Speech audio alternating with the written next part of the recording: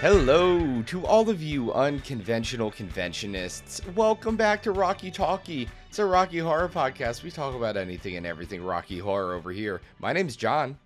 I'm Aaron. And I'm Meg. Meg? The Meg, fuck? what are you doing here? Guys, sorry, Nikki dipped out and we needed a girl. Don't worry, I'm not going to be around for long. We are going to be filling this spot with lots of community members, but we all kind of thought it would be fun for me to hop on the episode for the first time in 65 episodes and just, say hi and chat with you guys for a bit. I'm happy to be here. And shoot the shit, yeah. Shoot the shit. All right, well, Aaron, Meg, I saw y'all a little bit this weekend, but is there anything that we did that was this week that has absolutely nothing to do with Rocky Horror whatsoever that we want to tell the homies about? Nope. We did. Me and Aaron went out last night with Sav and a couple of other members of our cast and some alumni and some friends of ours. And we were going to try to go out dancing. The evening did not pan out the way that we intended. So we ended up coming back to our place with Sav and ordering diner food. And at one point, I want to say at around 5 o'clock in the morning, John actually shot me a text and was like, hey, do you know what happened to Sav after the evening didn't work out? So I sent him a great video of all of us being fucking derpy in our apartment. And we hung out here until like 7 o'clock in the morning. And then we went to bed and woke up in time to record this episode. Yeah, it was super fun. Love getting to hang out with Sav. Haven't seen them in a while, and that was super cool. Also this week, my dad was in town briefly. He was installing a model that he did for NYU over at one of the theater spaces that they have, a kind of historical interpretation of a 1800s theater in the Bronx, and it looked super cool. He 3D printed the whole thing, so we got to chat with him, went out for lunch, grabbed some hot pot over in St. Mark's. That was super awesome. Loved that. And yeah, it was mostly just a pretty low-key week for us. Damn, How about you, your John? dad- What were you up to? Your dad is so cool. Literally, the only thing that I did this week that was not Rocky or work was that I caught 2 shiny Psyducks in Pokemon Legends Arceus. 2 in a week? 2. No, not in just a week, homie. In a day, they showed up at the same time. Oh my The God. chances of that happening, like, I should go play the lottery. Truly. The chances of 2 shinies showing up at the same exact time in Pokemon Legends Arceus is very small. Very small. Thought you were going to bust out some statistics here. I mean, I could. It's okay. It's like a 1 in like 5,000 chance or something like that. It was wild. Shit my pants live on stream. Love it. Follow my TikTok at hijohnimdad.com. Follow my TikTok at hijohnimdad. You can see the reveal. Oh, that's awesome. Super fun. Super fun. But with that, how about we get started with our first segment today? That would be Global News.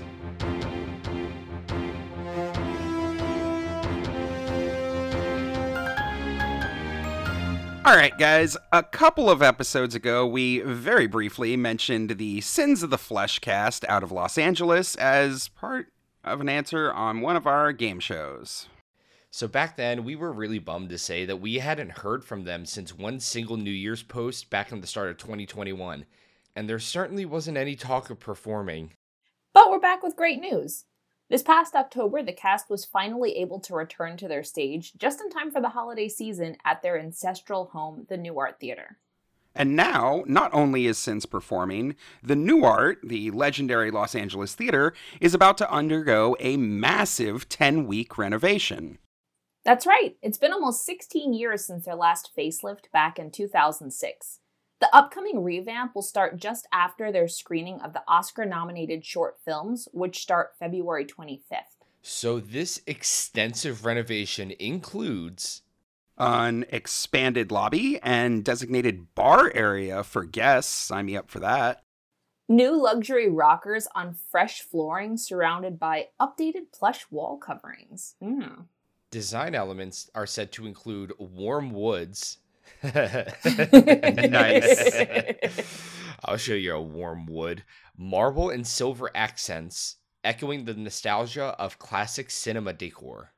And lastly, a future schedule of frequent talent and live performance is in store for the theater, in addition to an expanded food menu. Kevin Holloway, president of Landmark Theaters, who have operated the Nuart since 1974, said of the renovation, "The Nuart has a storied legacy, servicing the Los Angeles film community for nearly 100 years and playing a key role in the inception of the Landmark Theaters. We intend to build upon that legacy." And while we haven't heard anything from Sins themselves on this renovation, or on whether or not they're going to be performing for these 10 weeks, we do know that they have one more February performance this Saturday, which is like in a few days.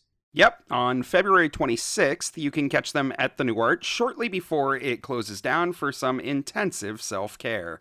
And of course, we'll be keeping an eye on their Instagram to let you guys know about any updates they send out. So please, all of our LA listeners, show up for them this Saturday and show them some Rocky Horror love.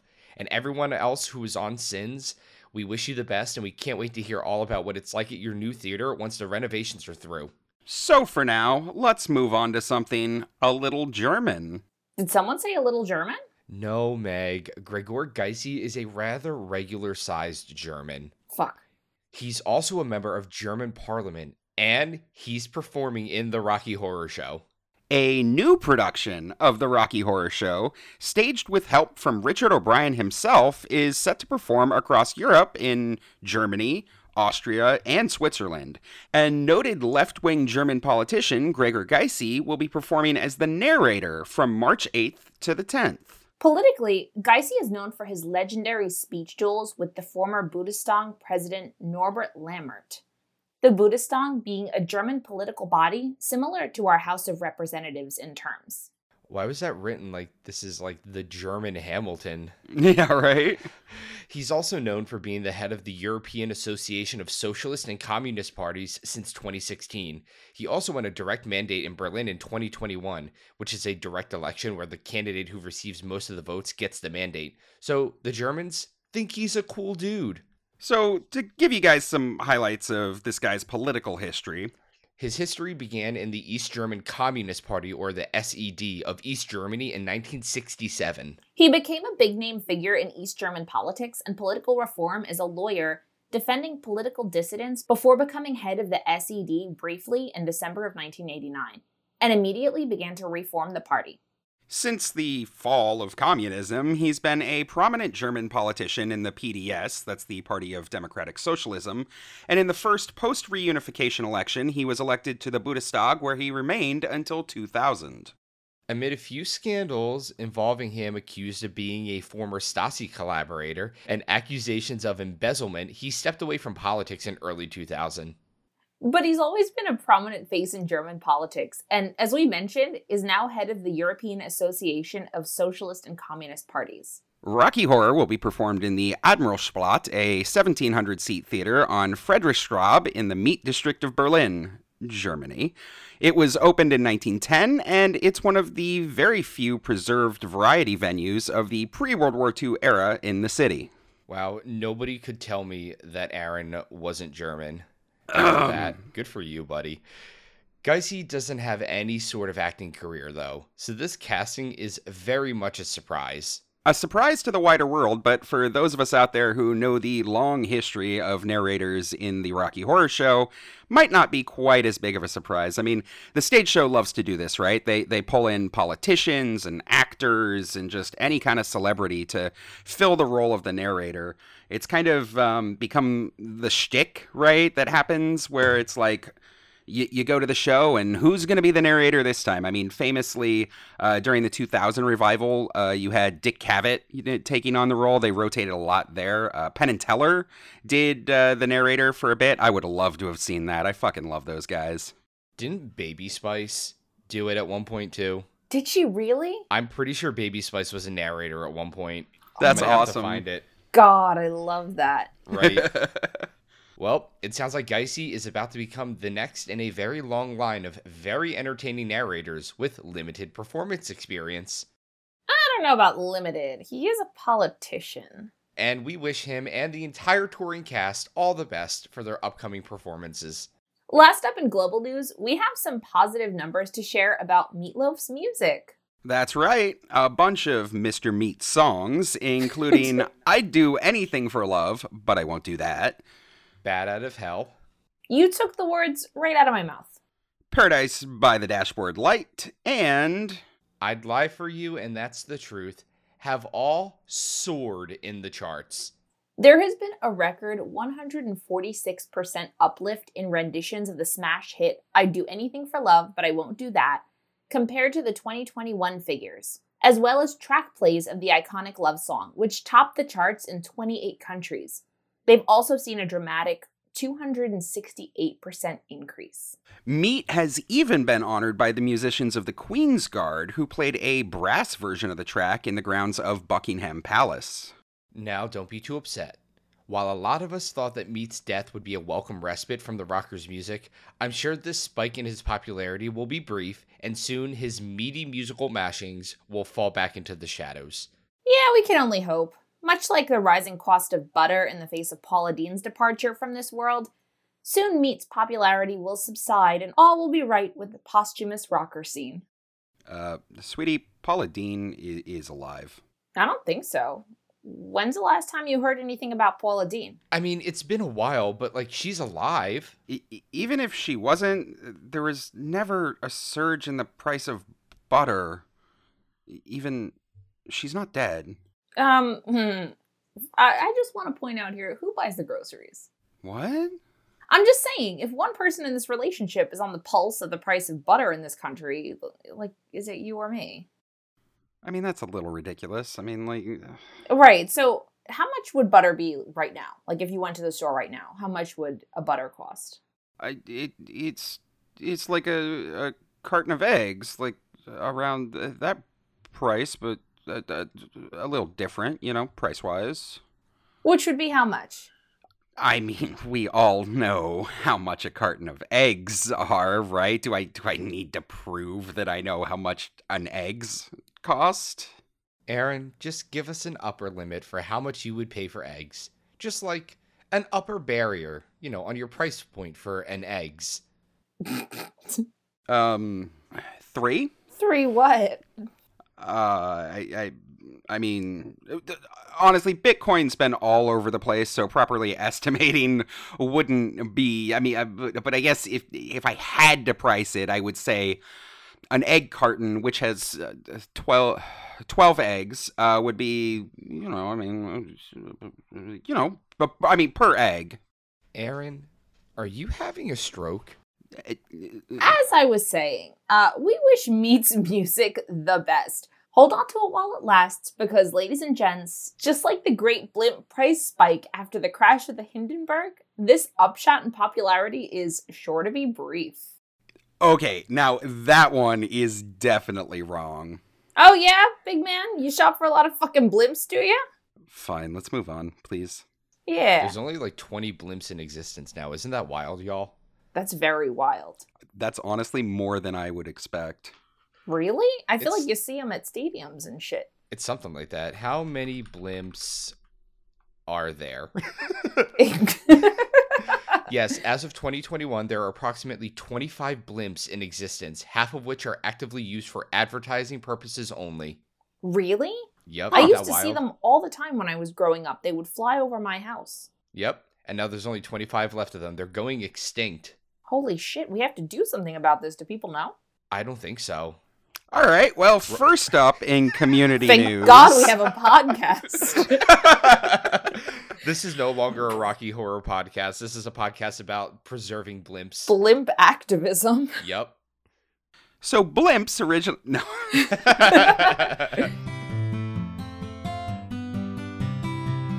First up in community news, we've got a fun shopping tip for every single one of our listeners. Just the tip. Snag Tights is a hosiery and stockings company based in Scotland.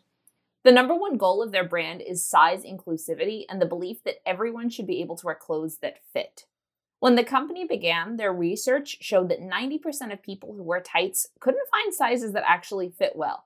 So when they began their brand, they committed to making all of their products in sizes ranging from at least a 4 to at least a 36. All of their marketing uses real-life images of their customers wearing their products and includes photos of people of all ages, genders, ethnicities, body types, and styles. They also believe in affordability of clothing, and they keep a fixed margin of profits from their sales, which means when they're able to save money on manufacturing costs, their customers are able to save money too. Plus, as a brand, they're totally committed to paying all of their employees a living wage and refuse to work with businesses who don't do the same. They're also very open about trying to use freelance workers from their community and customer base whenever possible because they, as a small business, feel that supporting other independent contractors is important. Just recently, Snag has dropped a new collection of legwear called Don't Dream It, Be It. This collection is based on, you guessed it, the Rocky Horror Picture Show and is full of super sexy hosiery that would fit in perfectly as part of any Rocky costume, including some that would actually be pretty relevant to our community. They've got a set of stockings called the Columbia in the color Praline, which looks like they'd be perfect for magentas. Funny enough, the Columbia. They are sheer black stockings with a back seam and an opaque top. They're exactly the sort of stockings you look for as a magenta, and like we said, these come in sizes ranging from a 2 to a 34, and a pair only costs $12. They've also started offering a 3-prong garter belt called the Betty, which is available in the same size range for $36. And while it isn't perfect for floor show, it's pretty damn close, and anyone who isn't straight-sized in our community knows what a massive pain in the ass it is to find floor show stuff in plus sizes. We totally recommend that you check them out if you're in the market. This is only a small portion of the Don't Dream It, Be It collection. Snag has come out with a pretty huge array of really sexy garter belts, stockings, and tights so that everyone can feel stupid hot no matter what body you're in. To top it all off, Snag even added this cute little blurb for, us, the community. It reads, "It's not just our range of sexy tights and stockings that's been inspired by the Rocky Horror Picture Show. Our whole business at Snag has been and continues to be inspired by this incredible, groundbreaking, gender-bending, legendary show. For 50 years now, Rocky Horror Picture Show has been a welcoming light of inclusion and acceptance, shining out into the darkness from a mysterious house in the distance. If you're already a fan, you know exactly what we mean. If you haven't experienced the Rocky Horror Picture Show yet, we're so jealous because the best 90 minutes of your life are still to come." Aw, thanks, Snag. We feel seen. Right now, some of these products are only limited edition, so make sure to pick them up while they're still around. Although, who knows, maybe if they do well enough, they'll become brand staples. It's certainly happened with this brand before. If you're interested in checking out Snag's new Rocky Horror line, check out snagtights.com and hit up their S&M collection. We've also got it linked for you in our show notes. I know I'm going to have to go put in an order for these. These look fucking awesome. They look really good, right? Yeah. For our next community news segment, we're going to be straying away from Rocky for a hot sec with a heartwarming little story for all of our Headhead listeners. Nice. Back in early March of 2020, a theater company called Arizona Onstage Productions was right in the middle of a stage show run of one of our faves, Hedwig and the Angry Inch. Arizona Onstage was founded in 2003 by Kevin Johnson. It's a musical theater company staffed by members of the Tucson community, including lots of University of Arizona students. The group has received 17 awards from the Arizona Daily Star MAC Awards, including Best Musical. The show was slated to run from March 13th through the 28th, and of course we all know what happened there. After only 2 performances, the theater shuts its doors and had to tell patrons that it would be rescheduling the show for sometime in May, which obviously didn't happen either. The company, however, kept going through the pandemic. In the fall of 2020, they filmed and launched a digital opera called Alice in the Pandemic for a Boston-run virtual performance company called Whitesnake Productions. After that show, they went dark for a while. I mean, fair. As a lot of our community knows, producing a full virtual takes a fuck ton of bandwidth. Well, just a few days ago, the company resurfaced on social media with an announcement that they're going to be reviving their production of Hedwig and the Angry Inch from March 18th through March 27th at the Temple of Music and Art Cabaret Space in Tucson, Arizona. In a recent interview with Broadway World, Kevin spoke about how today's audiences are much more interested in checking out theater pieces they'd never heard of than in, past years. He said, commenting, "These new musicals were coming up very few and far between. People say, 'I've never heard of it. Why would I go see it?' Wicked just got through its 4th time through Tucson, and literally every seat is sold out. But then a show like Hadestown, we were one of the first cities to get the tour, and I hear, 'Why should I see it? I've never heard of it,' despite the fact that it's won all of these Tony Awards." And it is fucking incredible. Yo, it's so good. Mm-hmm. Now, however, Kevin has noticed a trend in audiences being much more open to new kinds of theater, and he encourages performers to keep things moving in that direction, stating, "We need to take risk if we are to remain a relevant artistic community of the 21st century. It's not about spurning classic material, but when caught between a new challenge and a rehash of dated motifs, the choice should be a no-brainer." Kevin also told Broadway World that he'd really like to take his company's production of Hedwig on tour sometime in the future, but for now, he's just excited to be returning to the stage and finishing out the run that barely got started 2 years ago. After the run ends in March, the company's next project will be the Tony Award-winning musical Fun Home by Lisa Kron. If you live in Arizona and are interested in checking out this production of Hedwig, you can learn more on ArizonaOnStage.com. The run will be taking place from March 18th through the 27th, and tickets run between $20 to $25. We've got all that linked for you in our show notes. And if you'd like to check out Kevin's interview with Broadway World, we've got that link there too. So, the three of us here all experience the same audiences, but I want to throw back to what Kevin was talking about in his interview for a second. I'm curious as to whether both of you have noticed a shift in sort of audience behavior at our show now versus pre-pandemic. I think that there is a dramatic shift in audience behavior, but I can't quite tell what is causing it. And I think that it's kind of linked with a lot of the changes that we've had to do in the past 2-3 years.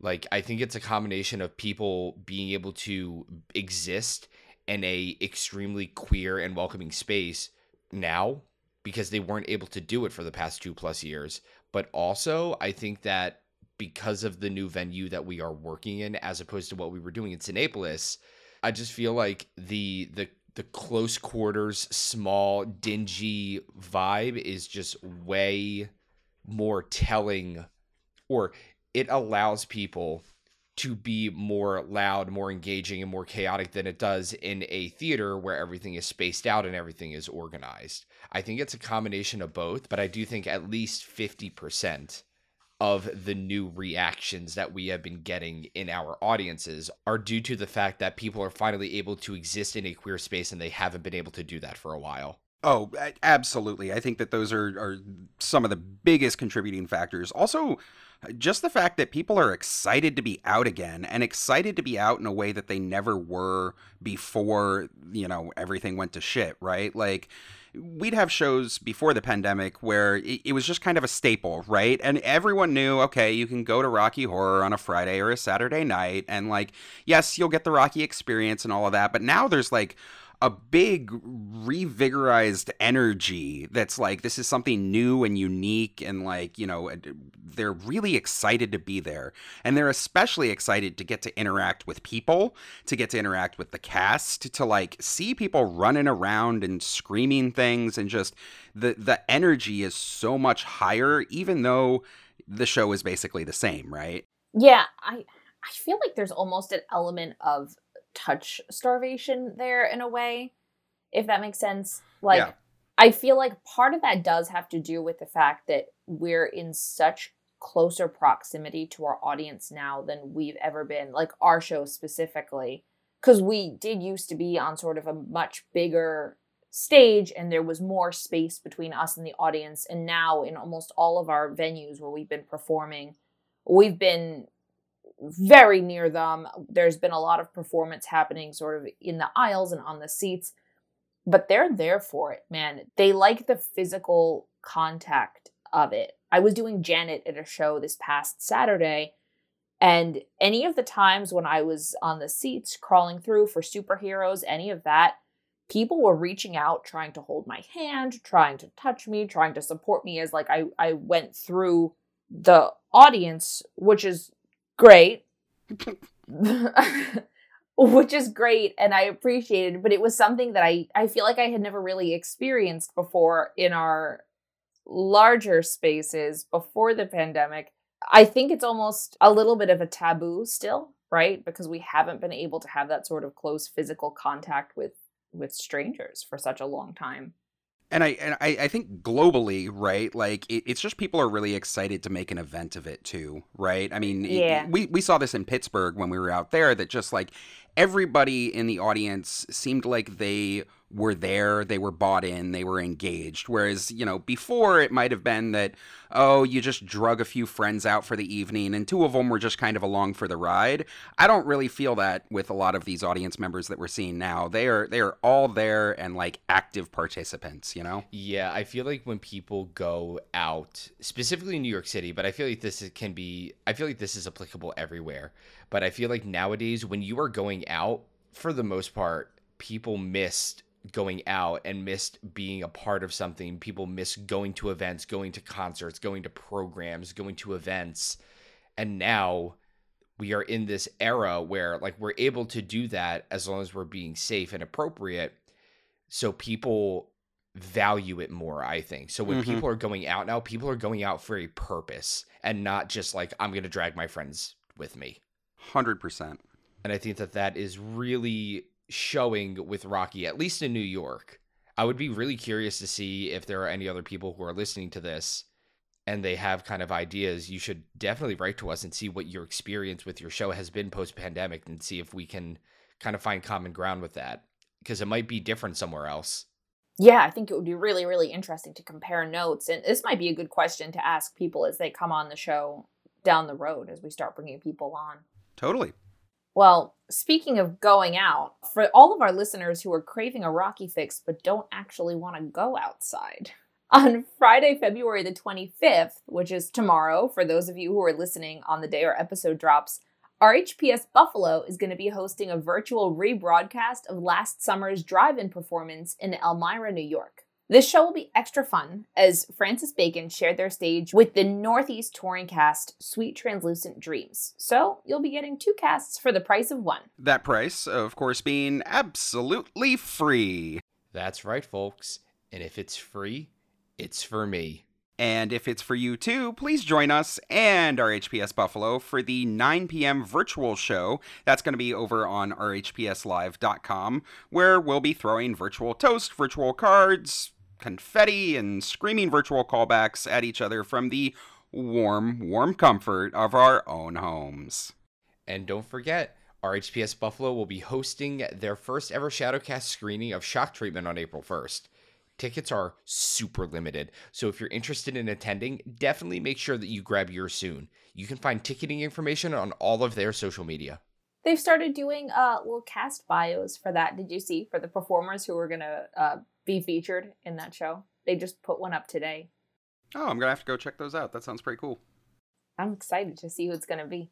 And speaking of Sweet Translucent Dreams, like we said, they've got a touring cast that does the Lord's work by spreading Rocky Horror throughout a bunch of the Northeast, primarily Pennsylvania and upstate New York. Their cast recently released their 2022 tour schedule as it stands so far.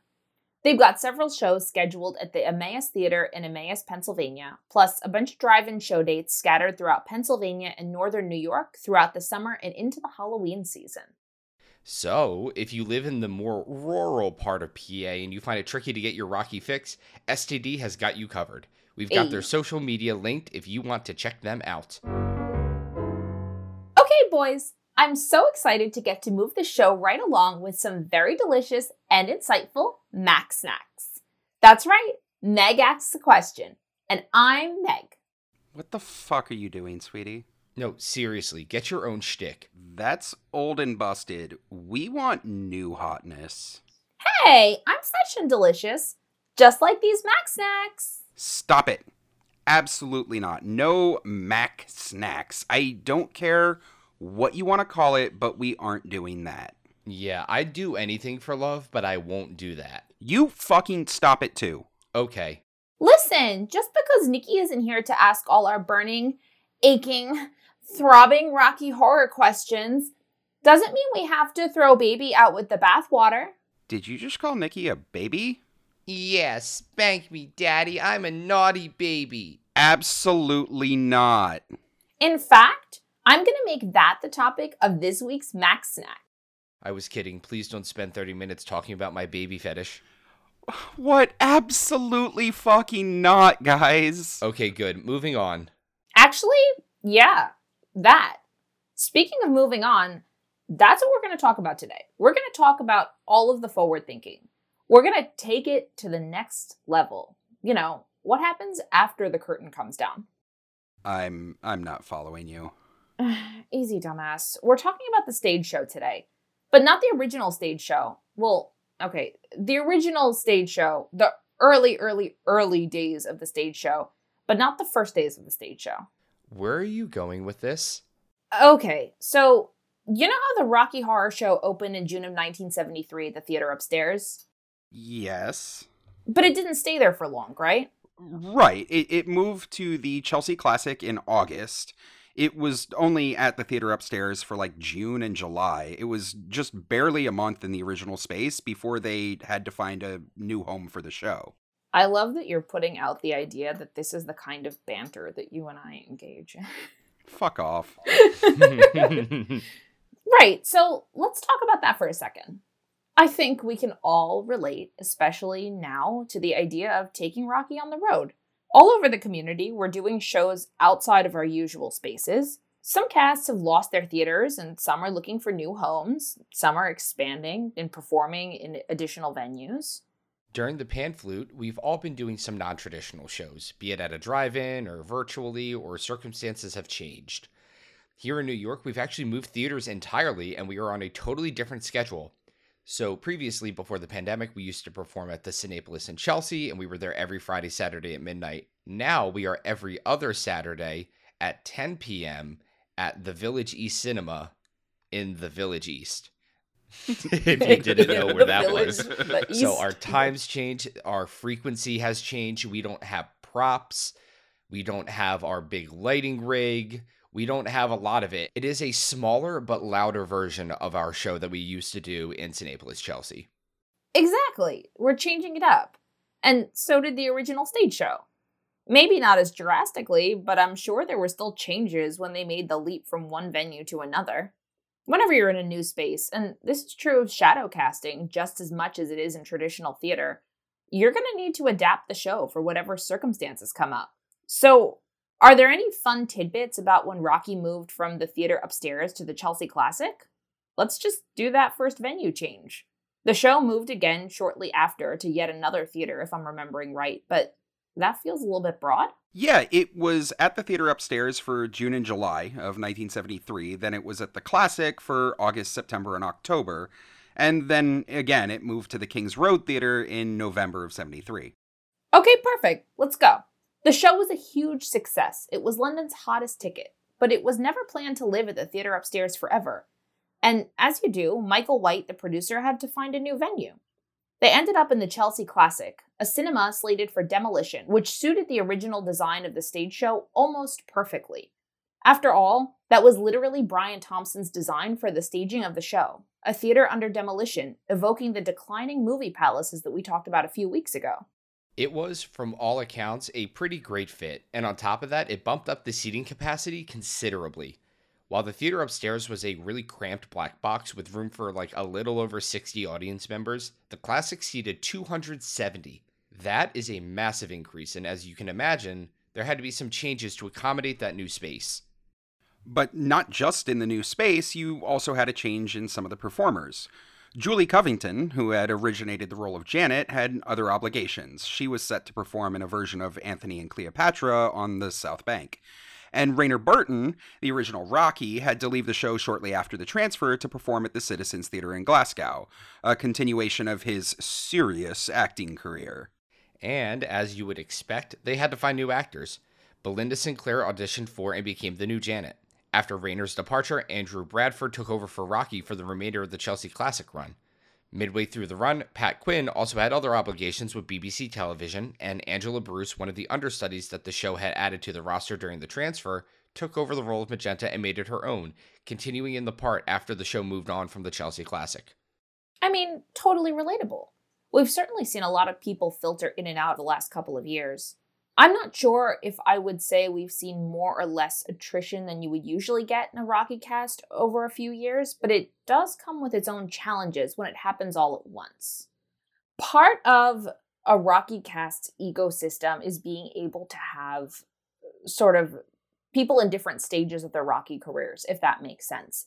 So it's always kind of rough when you have a whole bunch of people from, let's say, who have been around for 2 to 3 years, right? That specific phase, leave at a certain time, because those are the people who are kind of supposed to be training the newbies and showing them the ropes and who are still fresh and like with it enough to be relevant to onboarding members, like people who are just joining, but who have been around long enough to know what's up, if that makes sense. That's just an example. So I feel like whenever you lose a lot of people, your cast's ecosystem kind of disintegrates a little bit, and it's up to leadership and people who have been around for a longer time to take a more active, hands-on role with new people as you bring them on, because a whole portion of your cast who was supposed to be there to do it just no longer is.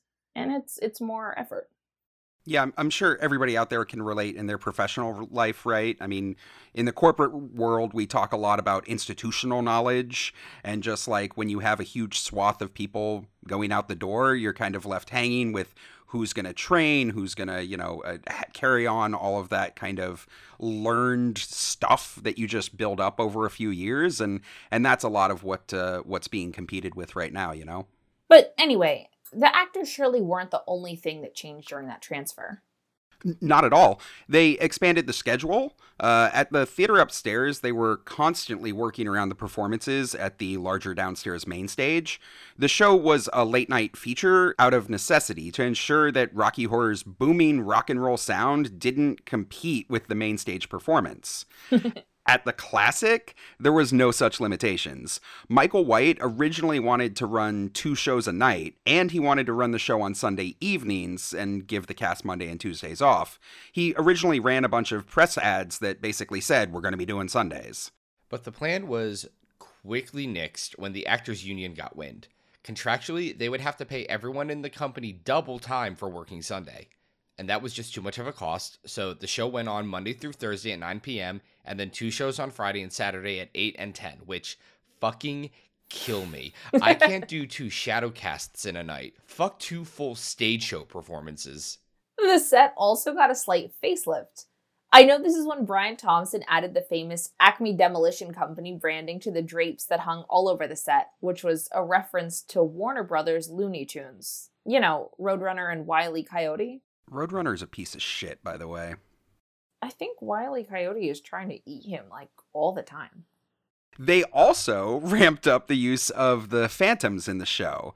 They had already established them at the original staging, but now they had hired some understudies, and they could act as the mischief makers before the show, which freed up the principal actors to, get their makeup on, get into prep, and not have to worry about also functioning as ushers. Though the Phantoms were never actually written into the official script. And though the set didn't undergo any significant changes, it certainly had to be expanded. The cramped and narrow catwalk that had extended into the aisles at the theater upstairs was made significantly wider. Rainer Burton compared the now 3-seat wide fixture to an airport runway compared to what had come before. The movie screen that sat center stage was also made larger, and most significantly, they added a curved ladder behind it which could be lit to evoke a rainbow effect, which evoked the Wizard of Oz and most prominently used during superheroes. It was the most expensive new addition to the show. Brad and Janet now climbed up the sides at the show's conclusion as the colored lights blinked on color by color. That's cool. The expanded space also allowed Riff's entrance during There's a Light to become an eerie effect with the use of a black ladder and a light box. Riff's head appeared to float in space 15 feet in the air. A simple effect, but often the best effects can be relatively straightforward. Another big change, if only for the convenience of the actors, was that they now had an additional budget for microphones. Wow. Get this, during the initial run, the entire ensemble, all 9 actors, often shared a single microphone. They passed it around or threw it back and forth to each other where it was needed. And this is the 70s, so this is a microphone with a fucking cord on it that they're chucking across the theater. They expanded to 3 additional microphones, and later on they got even more so that the logistics weren't quite so chaotic. That wasn't the only addition, though. Didn't they add a whole new song, Eddie's Teddy? That's why it wasn't on the original cast recording, right? Because it wasn't even in the show. Yep. So at the time of the transfer, the show only ran 80 minutes, and Dr. Scott didn't have a character-defining song. Richard O'Brien quickly came up with Eddie's Teddy. In fact, Ziggy Byfield, who was hired to understudy the show's male roles, still has a copy of the script, and inside you can see his unfinished handwritten lyrics for the song. He never finished writing them out because, as he recalls, he was literally in the middle of transcribing the song when somebody came into the rehearsal room waving typewritten copies for everybody. Byfeld's script also reveals some of the other minor changes that occurred during the transfer. There were evolutions in the dialogue, and even character names were slightly updated. What had originally been Frank Hapschatt is crossed out and replaced with Ralph Hapschatt, just handwritten over the top of it, as it was felt that Ralph sounded more like a stereotypical American class president type, and also to ensure that Frank Hapschatt wasn't confused with Frankenfurter. And also, this one's actually pretty funny. The new bound copies of the script featured a hilarious typo on the cover page. A little back-of-house oopsie-daisy resulted in the scripts being titled The Rocker Horror Show, which I don't even know how that happens. Somebody must have been a little hungover that day. I feel seen. But all said, the run at the Classic was short-lived. With the building scheduled for demolition, the show moved again in November of 1973 to the Kings Road Theater, where it remained all the way through 1979 until moving to the Comedy Theater for the remainder of the year and into the final year of the original run in 1980. And with those transfers, the show was relatively complete. Sure, there were changes, but those are a story for a different episode. The brief stay at the Chelsea Classic really was kind of the final workshopping of the show. Many of the original actors moved on after the Classic to the Roxy Theater in LA, they went to do the movie or just had other obligations, and the second wave of performers took over. By April of 1974, not a single original cast member remained. Little Nell was the last remaining member of the original cast. She left a month after Jonathan Adams, who had departed in March of that year. And actually, this brings me to our discussion topic for today. Our what now? Listen, things move on, and I want to do something a little different with this Mac snack. Stop trying to make Mac happen. It's not going to happen. Fuck you, I'm the producer. I can do what I want. And what I want is to talk about how Rocky is evolving today.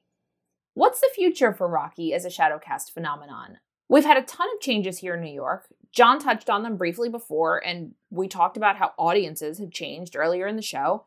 But just like the stage show, is the future of Rocky always going to be tied to movie theaters? This came from one of our cast members, Marty, the other day, when he said, bar shows are better, he likes the audience more, the crowd is more interesting, the liquor helps lubricate them, blah, blah, blah. Is that the future of Rocky? Or is being in a movie theater an integral part of the show? Do you guys think? So I have some very strong opinions on this one, obviously. I think that there is certainly a lot of room for Rocky out in the wider world, right? Rocky at a bar is absolutely super fun and a completely different experience from Rocky in a movie theater. Do I think that that is the path forward, that Rocky will slowly, shift out of movie theaters and into other performance spaces? Personally, I hope not. I think that the juxtaposition of Rocky in a movie theater is core and kind of fundamental to the entire experience. I think that Rocky is about subverting kind of your expectations and subverting what you're doing. And you're already geared up to be like loud and rowdy in a bar.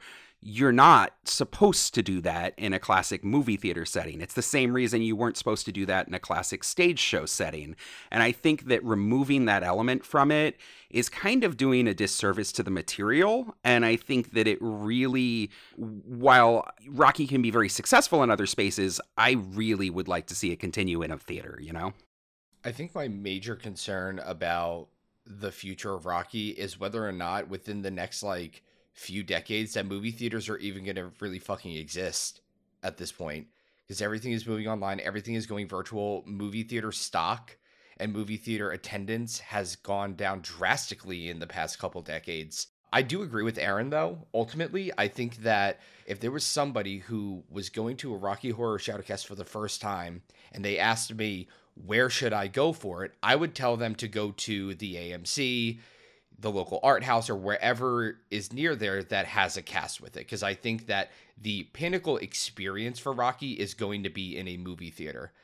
However, I feel like after that, and after you kind of get past that initial, now I know what to expect, I think at that point, something that is in a bar or something that is in a cabaret area or something of that sort, or, you know, in a hotel like we have performed in, I feel like something like that ends up being supplemental to the experience. I do think that the best way to experience Rocky for the first time is in a theater because of exactly the reasons that Aaron said.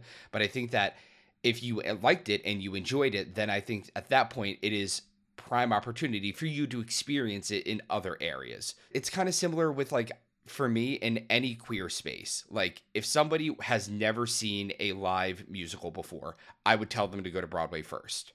You know, I would tell, because that is where you can see it. That is where they deserve to be. Or if you're not in New York City and you have to go to your local national tour location, I would recommend you, if you've never seen a live musical before, to go and see something like that.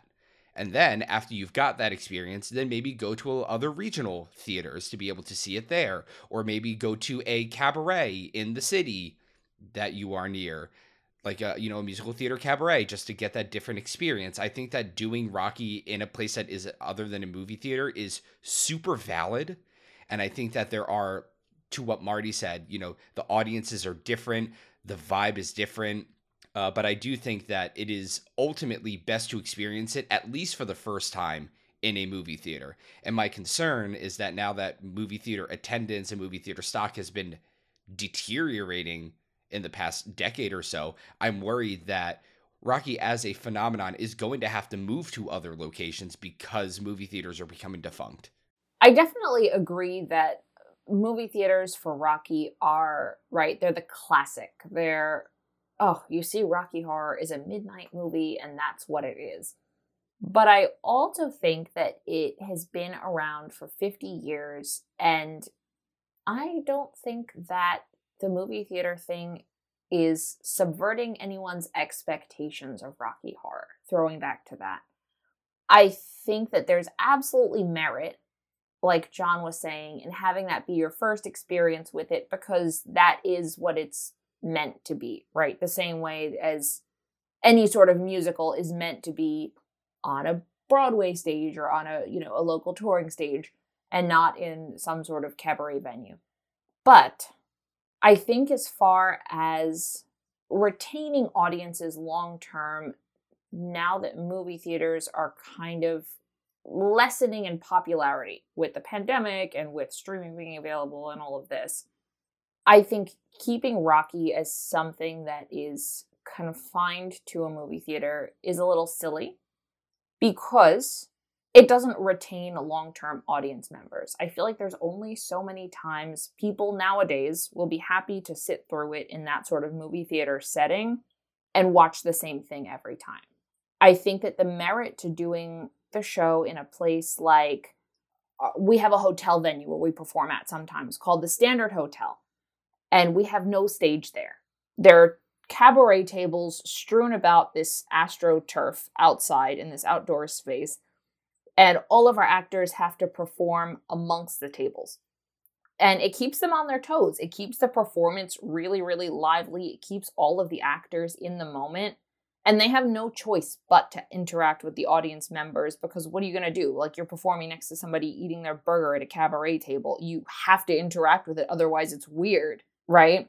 And I think that keeping that sort of freshness with the show does a lot for keeping the audience involved, keeping them there, present with you, and for making them want to engage with it more. Because if they know that the show that they just saw at that hotel while they were eating their burger is going to be a different show than the one they're going to see at the bar next week, which is going to be a different show than the one they're going to see in the black box in a month and a half, they're going to want to go to all of those venues. And if they enjoy it, they're going to want to experience it in all of those different ways. And I think that's just, it's more engaging than just having it at the one singular location and doing the same shtick over and over again. So I think that there is merit there. And I think with all of the forms of entertainment that are available to people nowadays, it's important to keep that variety. Yeah, I really, like, if anyone asks me where should I go see Rocky Horror, like, I'm telling them to go to the theater, like, bar none, because I can't guarantee them how that venue is going to treat the show and if it is what the classic Rocky Horror experience is. And I think that there's validity in the classic Rocky Horror experience, but once you've seen it there, I think that even though being in a movie theater, the show is different every time, just because you never know what's going to happen. The level of improv in Rocky shows is absolutely asinine, but the differing locations just, they play to the chaos of Rocky so well. And like, look at RKO. You know, they have like their quote unquote, their home theater or their home theaters that they go back to every so often. But like, RKO performs in like coffee shops sometimes. Yeah. They perform at conventions that literally are just in like meeting rooms. Like I went to I forget what it was. I think it was Super MegaCon or some dumb shit like that. I went to go see one of their shows there. It was a Hedwig and Rocky double feature. And it was literally in a meeting room. Like a stadium seated meeting room. Yep. And it was such a wild venue, but it had such a different vibe to the show, and it was really interesting. And I would never, ever, ever tell somebody to use that as their first example of Rocky because of how different it was, even for somebody who has seen it so many times. I think that theaters should be the base and the foundation, and then the supplemental stuff that enriches the Rocky experience are the bars, the meeting spaces, the coffee shops, the hotels, like that kind of stuff. And I think we actually kind of hit on an interesting point there that I kind of want to bring up that is very tangential to performing Rocky in other spaces. And this is kind of an issue that's come up in the community over the last couple of years, a lot more so than it has in the past. And that's the death of screen accuracy. Yup. Right? That is... And this is something that you kind of see a generational divide in between the old guard of Rocky and kind of the new young hotness, you know, where, and especially in New York, we're experiencing this a lot, where screen accuracy is much less important to the Rocky experience, even in a movie theater, right? Call me out without calling me out. Right? Like, I personally, like, love the classic Rocky Horror screen accurate experience. I understand very much that that's not what the audience really expects these days. They expect kind of a crazy party. They expect this kind of improvisational shit show. And, you know, I think that we've definitely in New York had to adapt to the audience's expectations. And the change in venues certainly aids in that effort, right? Like, when you walk into a space and you have no idea, let alone if you're going to have a stage or where you're going to be performing certain bits, like, it just naturally lends itself to you can't be screen accurate. You cannot always be on the correct side. You cannot always match which, you know, the blocking that's on the film. And whereas that was held up as such like an iconic pillar of the Rocky Horror experience through the late 80s and into the 90s and the early 2000s, right? Like, that was what everybody kind of strove for, was the perfectly screen matched kind of thing.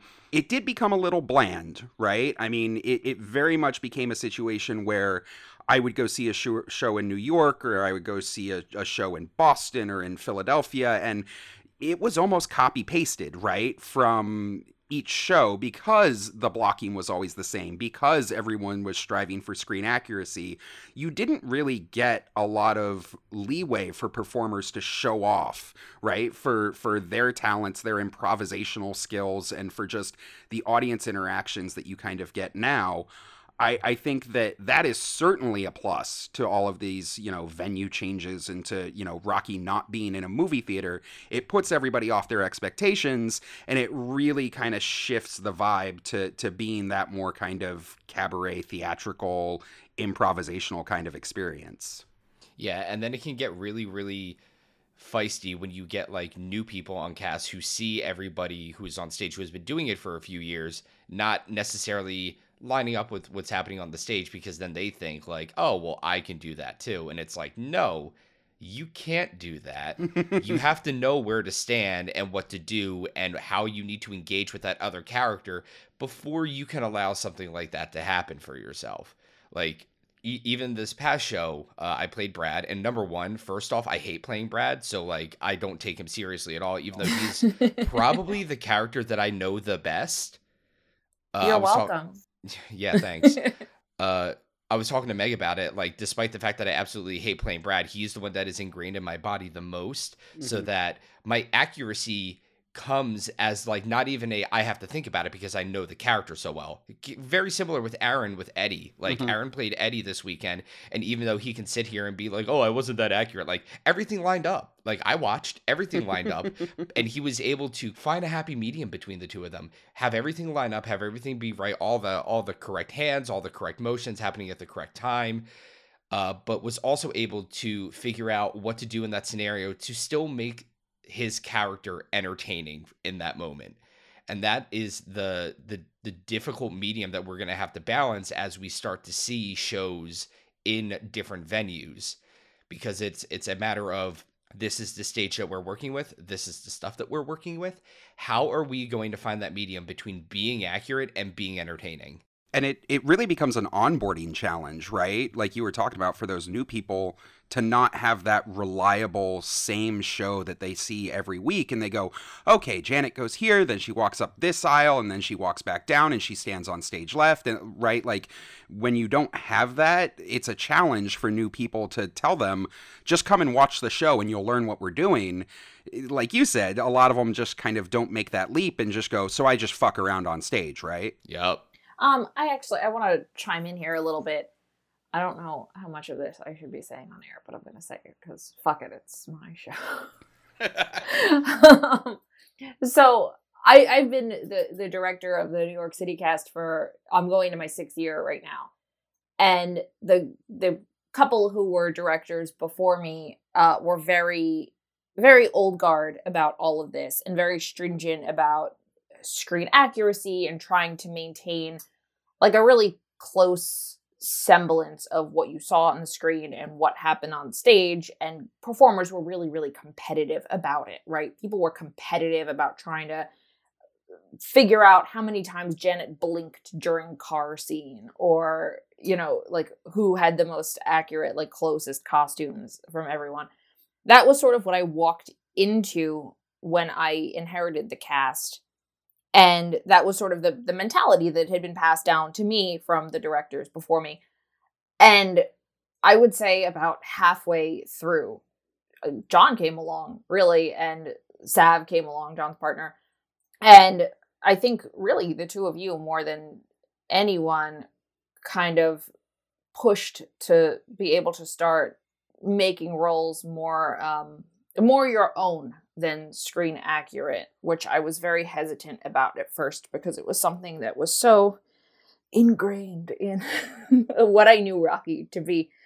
But you guys started performing so much better. Like the level of performances that I was seeing from the two of you and from all of the performers once this sort of leeway started happening, and everyone was able to sort of make roles more their own and to step away from having everything being perfectly accurate, was insane. Like the level of energy, the level of entertainment with your own performance and with the show that everyone gave when we sort of made that shift was totally, totally worth the trade-off for me. And as we've done more of it, people have become more invested in their performances and more engaging to watch. And it's led to better audiences and better shows with just higher energy. And that's all great. But yeah, we do have this onboarding problem of people not having a base to look at, which is unfortunate. And it sucks because we are seeing it in some of our newer performers now who you can't improv if you don't have the base there, right? Because you're not improving, you're just dicking around on stage. And that sucks. Yeah, because you can only teach somebody new the blocking so much until you get to a venue that is completely different than what you have taught them. And then this is their first experience at a show and it throws them through a loop. Yeah. And I think it goes back to what we were talking about before with our whole ecosystem, where it's helpful right now because we do have this whole group of cast members who were around in the before times and who have that base of knowledge and who were able to pull new performers around on stage if we're at that hotel venue with all the cabaret tables, and those of us who were around before kind of know what it's supposed to look like, so it's easier to sort of riff on that. Those of us who weren't don't know what they're supposed to be doing amongst the tables with people eating their dinner. The girls who get it, and the girls who don't. Yeah. So, I mean, I don't have an answer for this yet. That's part of one of the challenges we've been working through as a cast throughout all of this coming back to stage situation. You know, like we're trying to train people in our living rooms, and it's going, and some of us are picking it up a little bit faster. But I definitely think that it hurts to not have the ability for people to watch all the time, every week in that same sort of space. So I don't know, like I'd love to hear from other community members about how they're dealing with stuff like this, because I can't imagine we're the only ones. Yep.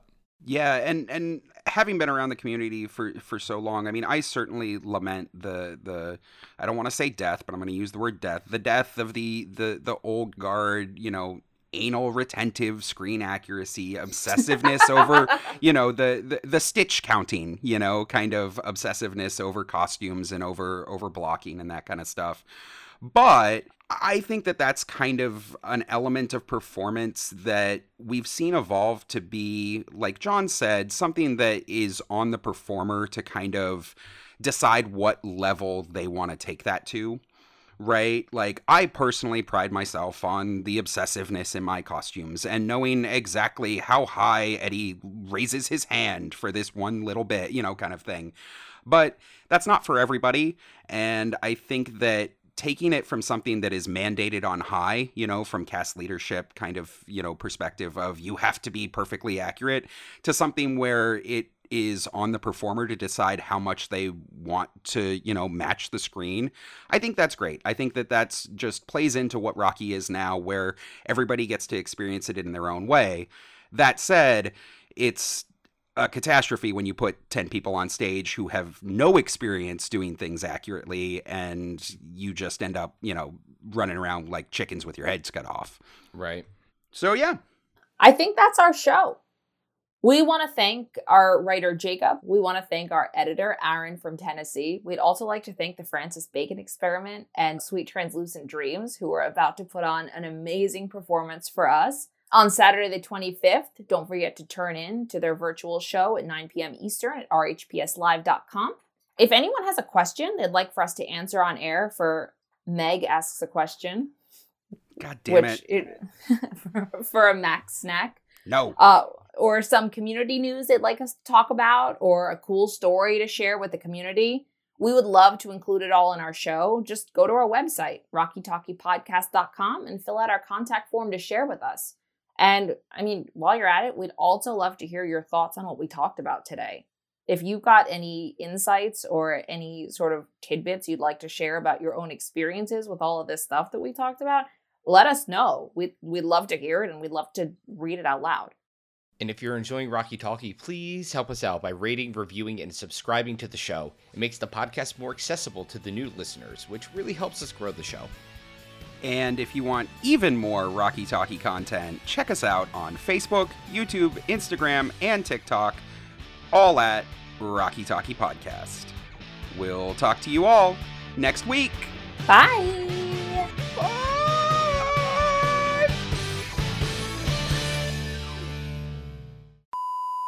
So, Rocky Horror will be performed in the Admiral Splost, Eat it, Nikki. a 1756-seat theater on Frederiksstraub in the Mitte district. It's probably meat. Yeah, it's probably meat. In the Mitte district of Berlin. Okay. Just like the great blimp price strike after the crash of the Hindenburg, this upshot in popularity is sure to be brief. Blimp price spike. What am I? You said you said strike. I mean, it did strike the ground. There's only like 20 of them in existence now. Because, ladies and gents, just like the great blimp price spike.